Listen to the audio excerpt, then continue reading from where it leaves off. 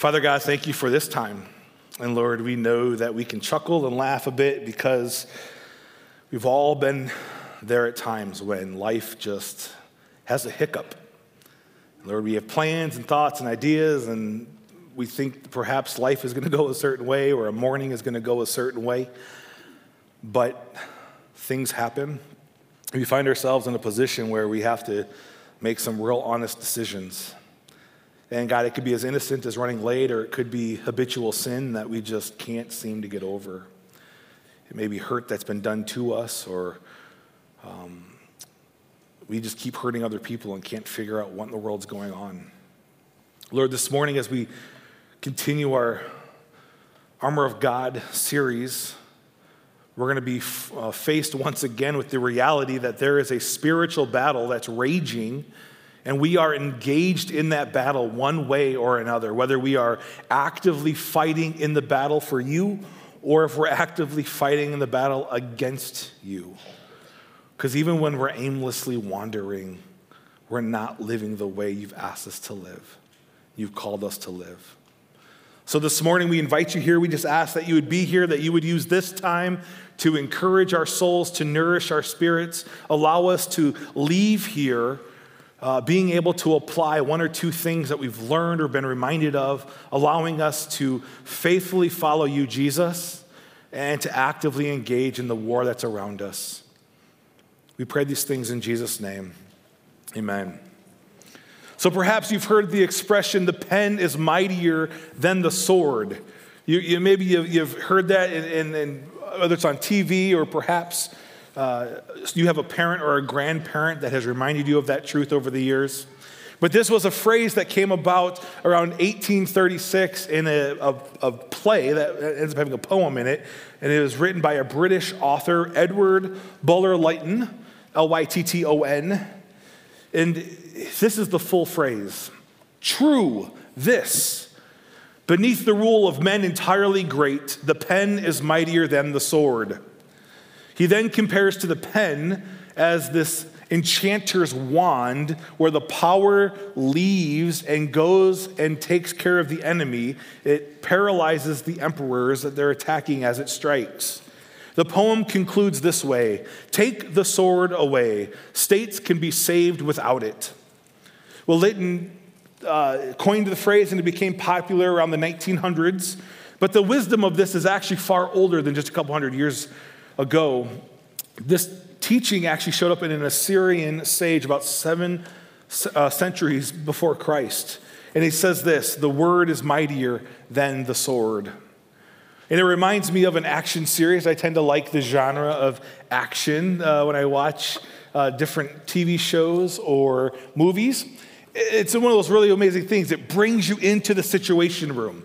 You have the president, the vice president, the big round table, the decorated generals. You have the nerdy intelligence officers. You have all these people, and there's this pecking order. And you're like, yeah, I got to see the table too. This is great. It's my leather recliner, but I feel like I'm there, right? You know what I'm saying? And so you're in it, you're watching, and you see this angry general who's been messing around with this threat on a different continent. You're clearly involved in the middle of a conversation that started way before the series started. They bring you right into this moment where the general, who's all decorated, who has lots of ability, says, oh, I have a plan, and if the president just gives me this green light, it'll be over. It'll be done. It'll be over before it starts. And what happens is the nerdy intelligence officer, who's a little more timid, but he's very, very familiar with the situation, he speaks up. And after hearing, we need to strike, we have missiles armed, just give us the word, he speaks up out of turn, out of rank, and says, it's the wrong call, sir. And the general is looking at him angrily. The president is looking at him intrigued. He says, well, what is your suggestion? The officer is a good guy. He's intimate with the situation. He goes on to explain that he thinks he might know the motives of the enemy. That he wants to reduce collateral damage, which is sure to include women and children, and perhaps this is a giant game of chess as opposed to an easy fix. So he goes on and presents his hunch, which is a non-violent solution, and all of a sudden the tension is set. Well, the officer convinced the president to utilize his nonviolent hunch?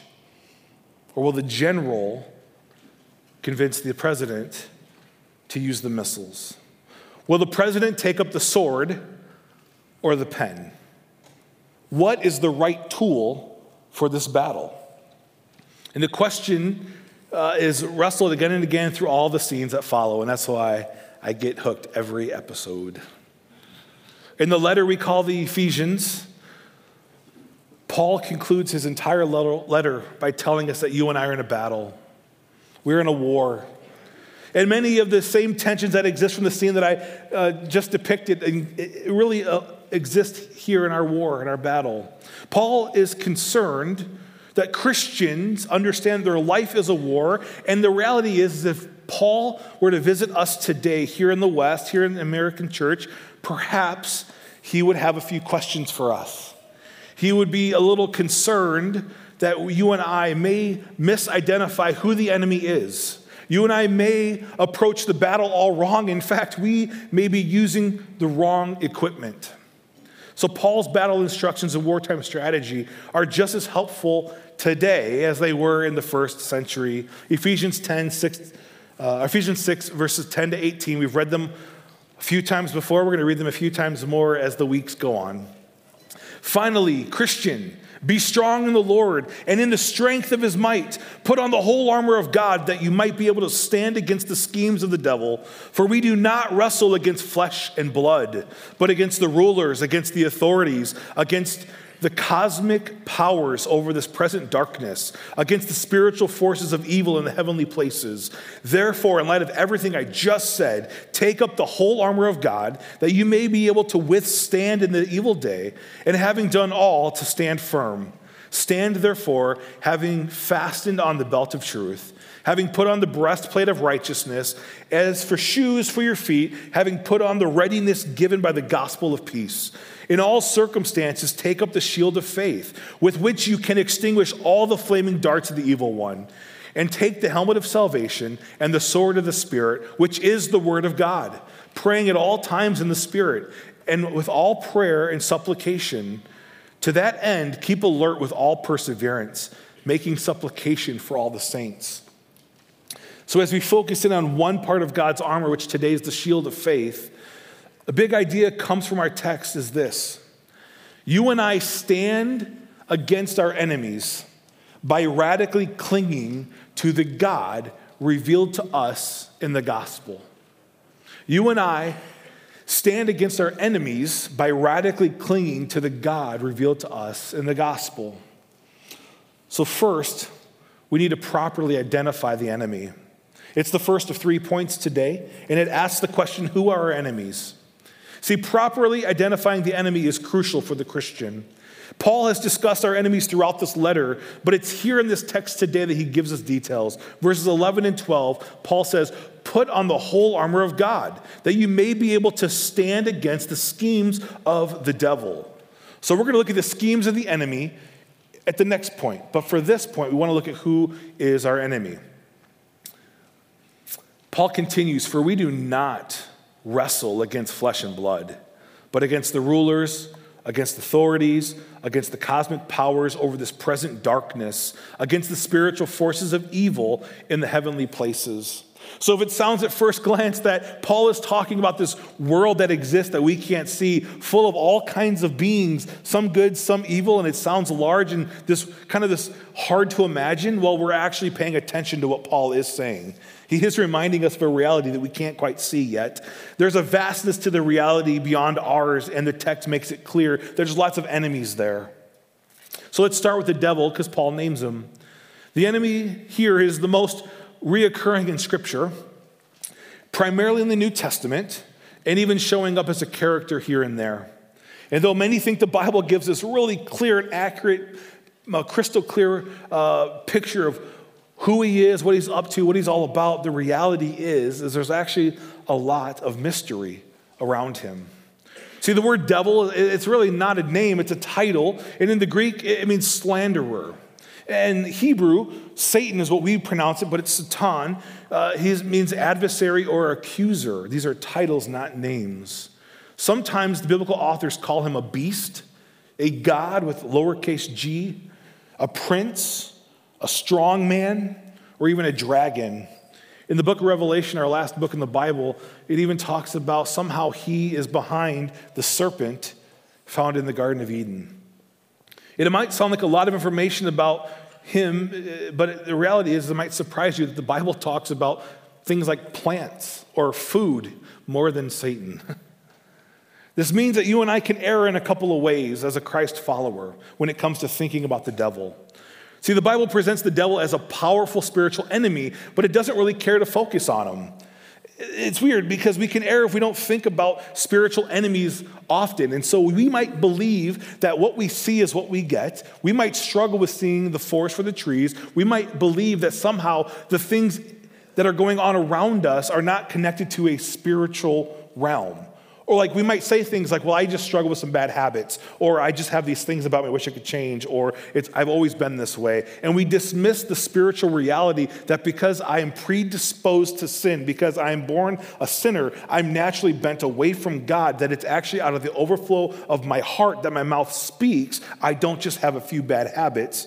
There's something going on inside of me, and it's deeply spiritual. You and I can believe the lie that what we have here physically is what we have. And yet that's not what we see in Scripture. We don't want to be so flippant with the idea that there's something bigger than the eye can see. You see, for the Christian who doesn't perceive any spiritual significance in the world around us, we are not aware that there's a spiritual evil that we partner with when we sin, when we rebel. Is an enemy that is literally walking around, prowling like a lion, looking for someone to devour. See, the Bible is clear, and Paul is very explicit here, that we have enemies. They want to pick us off, and they're opposed to God. But I think sometimes in the West, we're just really content with what we see. And the reality is that I want to remind us as Christ followers that the God we worship even now is spirit, and that God's spirit actually dwells inside of us as Christians, and that the Bible is a story that's moving toward a future where the heavenly realm overlaps with earth again, and that you and I have already been placed in the heavenly realm with Christ as Christians. And in the heavenly realm, in the spiritual world, there are myriads of beings, many good and many bad, and we need to take these enemies seriously. However, the other side of the coin is just as big of a problem, right? If we're not careful, we can see the devil in everything, right? The devil broke my car. The devil made me lie. The devil put that person in power. Sometimes people get obsessed with the demonic, and it's evident when a disproportionate amount of time, energy, thoughts, and words are spent on this topic.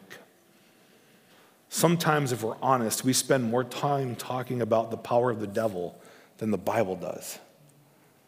And that's a difficult reality. It's a side where we can err if that's us. The devil is real, and he is powerful. But man, he should never, ever be the central focus for the Christian. See, that would be to elevate him too high and to grant him way more power than he has. Our passage today, it's weird because Paul calmly and steadily tells us God gives us his armor. We call it the armor of Jared. No, it's the armor of God. It's his armor he gives us. And if you wear it by depending on him, even if the devil shoots flaming arrows at you, there's nothing to fear. It turns out that Christ followers who take the strength in the Lord, if that's indeed where our strength is found, can easily stand against the schemes of the devil. And there's nothing to fear. Now notice, Paul makes a very sharp distinction of who our enemies are and who they're not. Paul reminds us that our enemies in the battle are spiritual beings. They're not physical. We don't wrestle with flesh and blood. We wrestle in the spiritual realm, which means me as a Christian can never see a person physical as the enemy. They, whoever the they are in our lives, are not the enemy.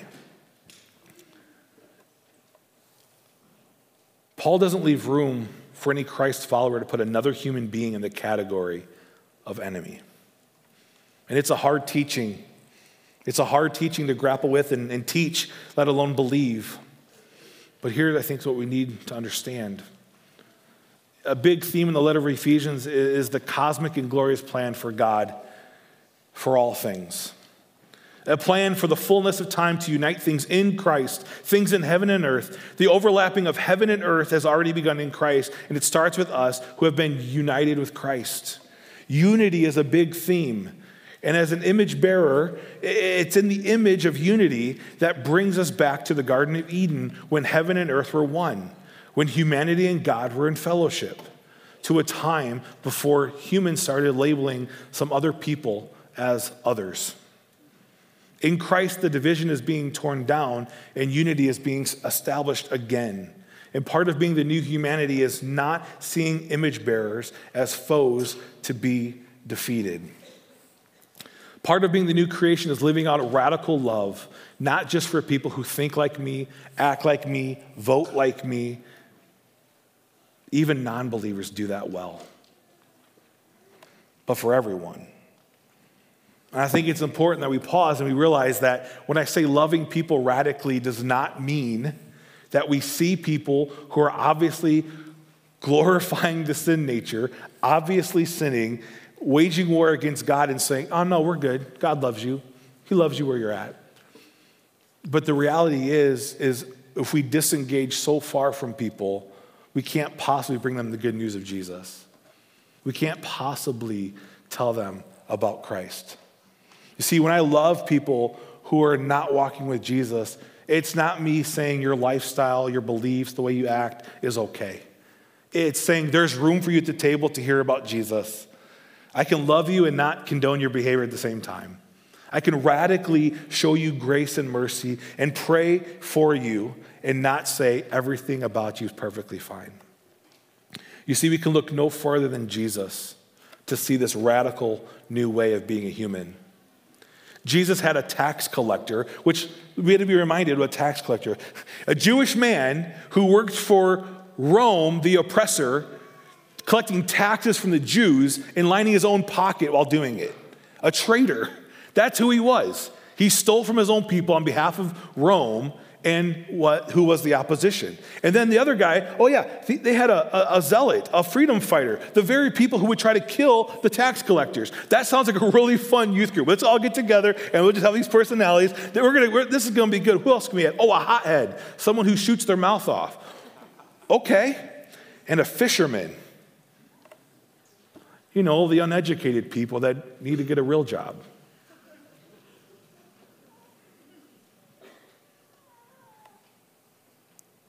Jesus gathers to himself the most rejected people of his day. And he calls them great in the kingdom, but not because of their lifestyles, not because of what they did, but because of their faith in him. We love people not by condoning sin, but by pointing them to the freedom that Jesus offers. You see, people are not my enemy. The deceiver who's deceived them is my enemy. It's crazy. The only sinless human being to ever walk this earth ate with and served sinners. When the authority structures of his day came to destroy him, he loved them. He honored their authority that they had to put him to death. See, there's not one human being that falls outside of the scope of Jesus' radical love and the love that you and I as Christ followers are called to have. And it makes us vastly different than the world around us. And it makes sense only because Jesus has freed us from the dark domain and the corrupt way of thinking of the world. So what do we make of the people who hate us, who deny God, or even according to Ephesians 2, follow the prince of darkness? The spirit that is now at work in the sons of disobedience. What do we do as a church when we watch the Grammys or we read articles about the Grammys? What do we do with that when we see kids celebrating and being exposed to things like that? What do we do as Christ followers when we see the world championing things that do not honor God, And some of us are old enough to remember how things used to be. What do we do with that? You see, at first I can get angry, and I think it's okay to get angry. I think being angry is not a sin. It's what I do in my anger that decides whether it's sinful or not.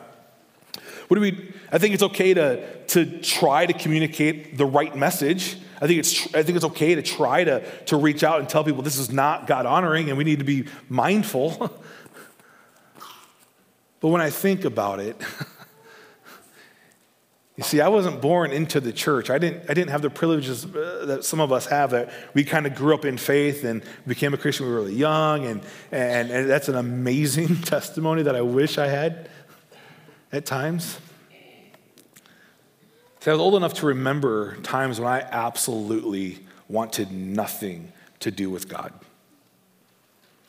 I remember being blinded by the world and thinking that what God called evil was good and what God called good was evil, and championing it, living in sin joyfully.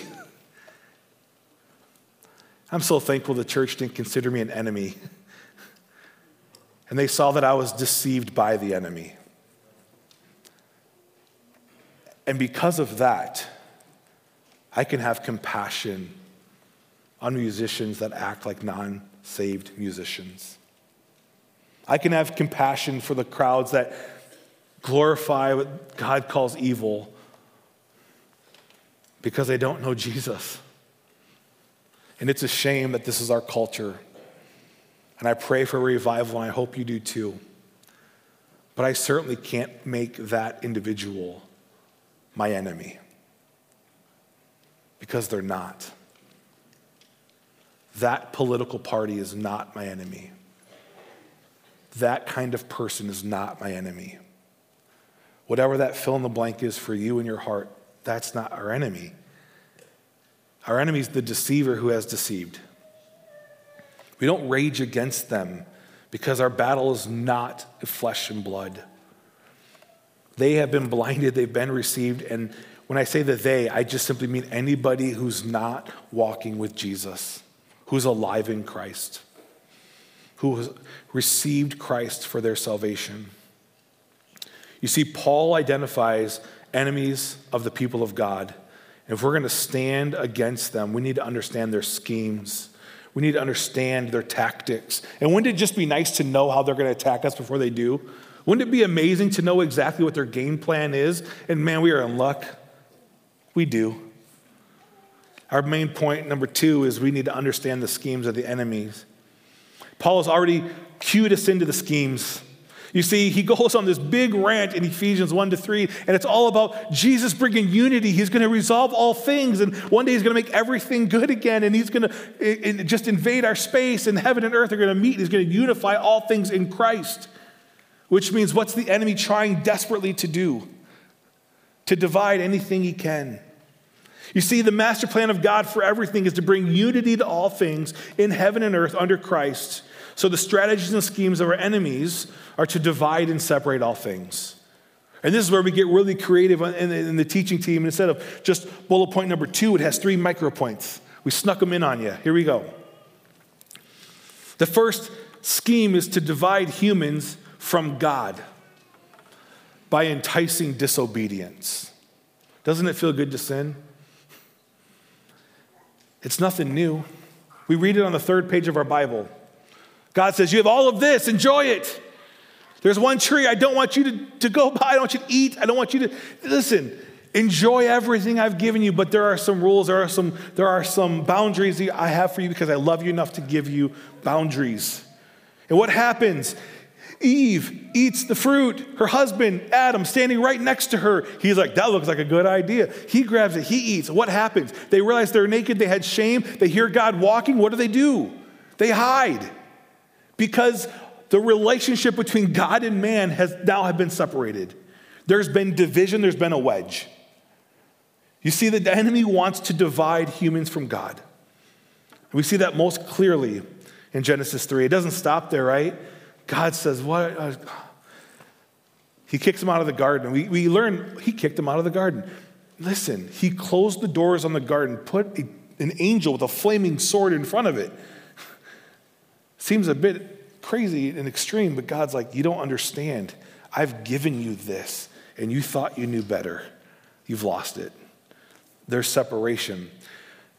Paul, chapter 2, before our text today, he says this, and you Christians were dead in your trespasses and sins, in which you once walked, following the course of this world, following the prince of the power of the air, the spirit that is now working the sons of disobedience. And then after our text in chapter 4, he's going to say this, now I say this and testify in the Lord, that you must no longer walk as the Gentiles do in the futility of their minds. They are darkened in their understanding, alienated or separated from the life of God. You see, the enemy wants to put confusion, separation, and division in the God and human relationship by enticing rebellion against God. The enemy says, did God really say? And Eve gets confused and deceived, and we're like, dang, Eve, what's going on? But you and I, don't we deal with this the same way? Does God really want this for you and your family? Does God really see you in this? If God is so good, then how can he? This question is alive and well in our own hearts. And when we sin, when we willingly fall into temptation, as Christians, do we feel closer to God or farther? You see, the enemy wants to separate. The first scheme is to divide God and humans. The second scheme is the enemy is to divide human relationships. It doesn't take long. All of a sudden, you and God aren't feeling good, things are going wrong, and what happens? It spills out to other people. We see it in Genesis 3. It's amazing. Adam's the Husband of the Year award. Here it goes. All of a sudden, God's asking him questions, and he's like, well, the woman you gave me, Lord, she gave me fruit and made me do it. Husband of the Year award. That's what he says. The woman you gave me, Lord. Before long, they're fighting. God and man, there's division. And then all of a sudden, between the marriage, there is division. And from that day on, we see clan versus clan. We see tribe versus tribe, nation versus nation. By sin, we are predisposed to seeking the good of our own group at the expense of the other group, and we call it good. It's not how it's supposed to be. That's why early in the letter, Paul writes this, remember that you were at that time separated from Christ, alienated from the commonwealth of Israel, and strangers to the covenants of promise, having no hope and without God in the world. But now in Christ Jesus, you who were once far off have been brought near by the blood of Christ, not by your good works, not by church attendance, not by trying hard enough, by Jesus' blood. For he himself is our peace, not things, not other people. He himself is our peace, who has made us both one and has broken down in his flesh the dividing wall of hostility by abolishing the law of commandments expressed in ordinances, that he might create in himself one new man in place of the two, so making peace. It might reconcile us both to God in one body through the cross. It's the cross that kills the hostility between man and God. The second scheme of the enemy is to divide human relationships. And this is why those of us who are in Christ are called to radically love people, because love mends division. And that's why Paul, in this very letter, is going to talk about unity between racial relations, marriages, in the family. And he even goes on to talk about how servant-masters relationships should work. You see, as Christians, we've been given the ministry of reconciliation and created for good works, that wherever we go, whatever sphere we operate in, home, work, neighborhood, we bring people together. But it's not through us. It's not through common interests. It's through Christ. Which means if what you and I are saying, doing, thinking is not creating unity, but it's creating division, then perhaps we need to stop doing that thing. If our conversations that are not rooted in gospel issues, but rather about politics or the bumper sticker on our cars or our posts on social media, if they create division and they're not about gospel-centered things, perhaps we ought to stop those behaviors. You see, it's better for us to keep opinions to ourselves if they divide, because division is from the enemy, not from God. You and I do not want to be co-opted by his strategies. We are called to reconciliation and not division. The third scheme of the enemy is to cause division within the church. We need to understand what the church is. We are the church, the people of Christ, the bride of Christ.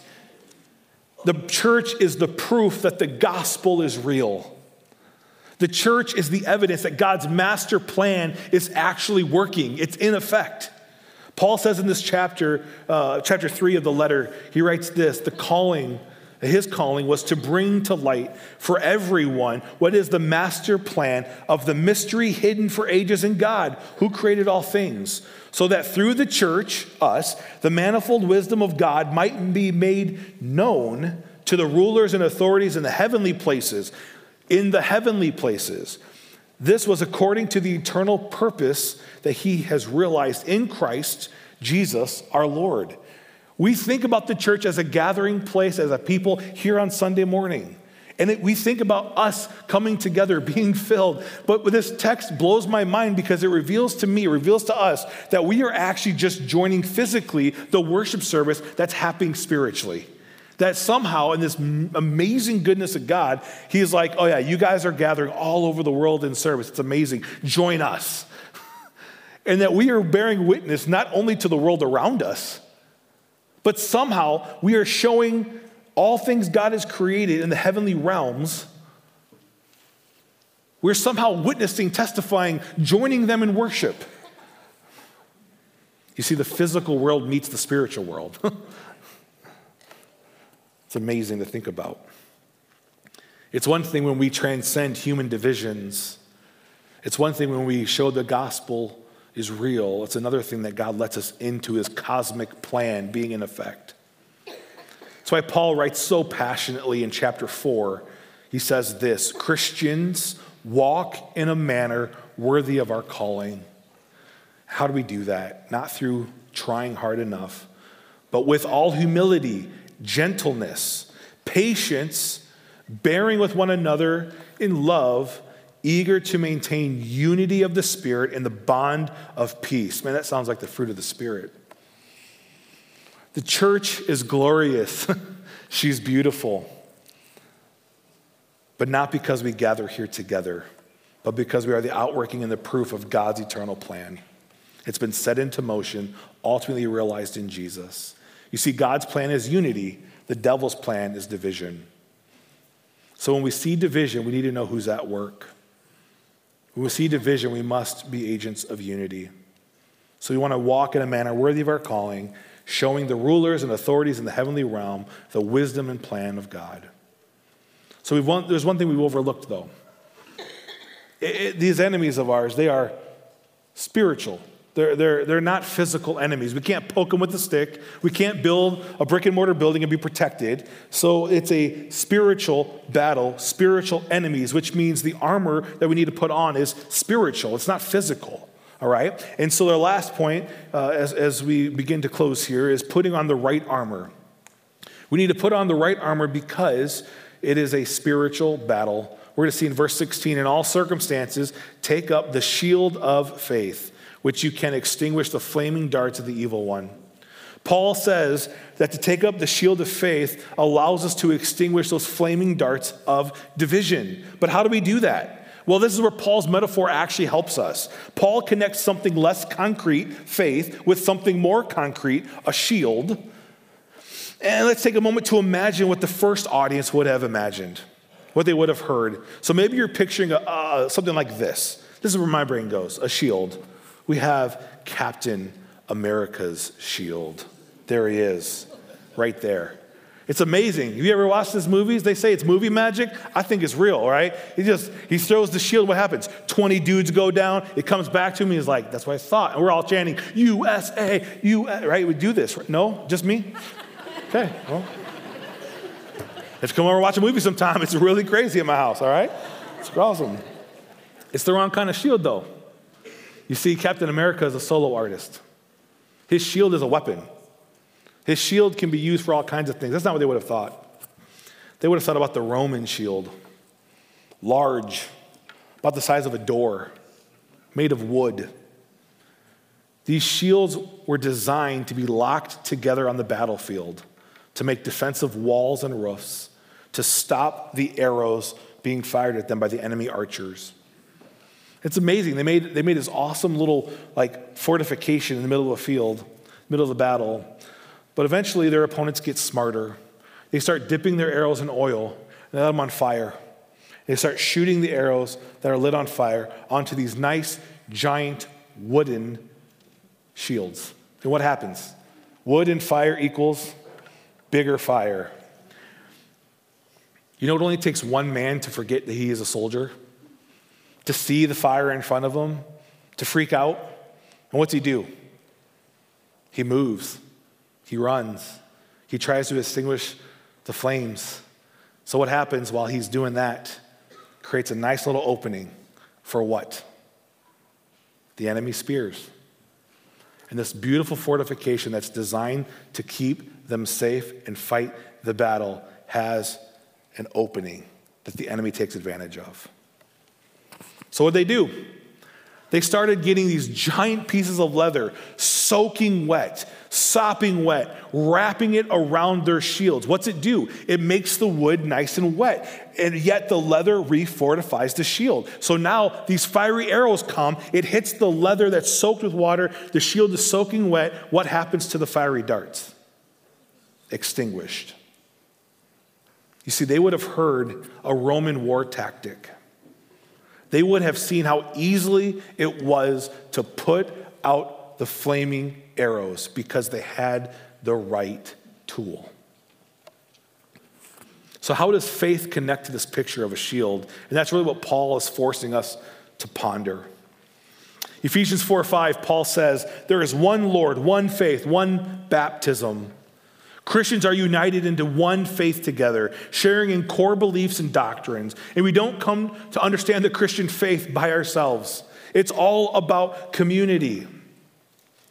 If you and I are on the battlefield alone, we're going to get picked off by a crafty, deceitful scheme of false doctrine.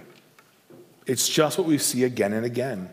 A few verses later, Paul's going to say that God gives servants to the church, apostles, evangelists, pastors, others to equip the saints for the work of the ministry, for building up the body of Christ until we all attain the unity of faith. Why? So that we are not tossed to and fro by the waves and carried away by false doctrine. We need one another. And the image of those giant wooden shields connected in battle helps me see that. Once more, Ephesians 3, Paul writes, so that Christ may dwell in your hearts through faith, that you, being rooted and grounded in love, may have strength to comprehend with all the saints what is the breadth, the length, the height, the depth, and to know the love of Christ that surpasses knowledge, that you may be filled with all the fullness of God. You see, in the prayer for the Ephesians, Paul desires that Christ would indwell their lives through faith in Jesus. Strengthen them. Keep them on a firm foundation, especially during trials.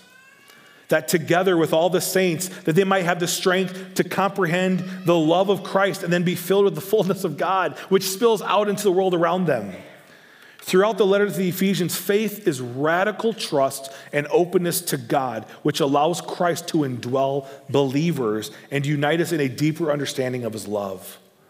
So Paul's encouragement here is that in all circumstances, you and I would take up the shield of faith together and deliberately cling to the God revealed in the gospel.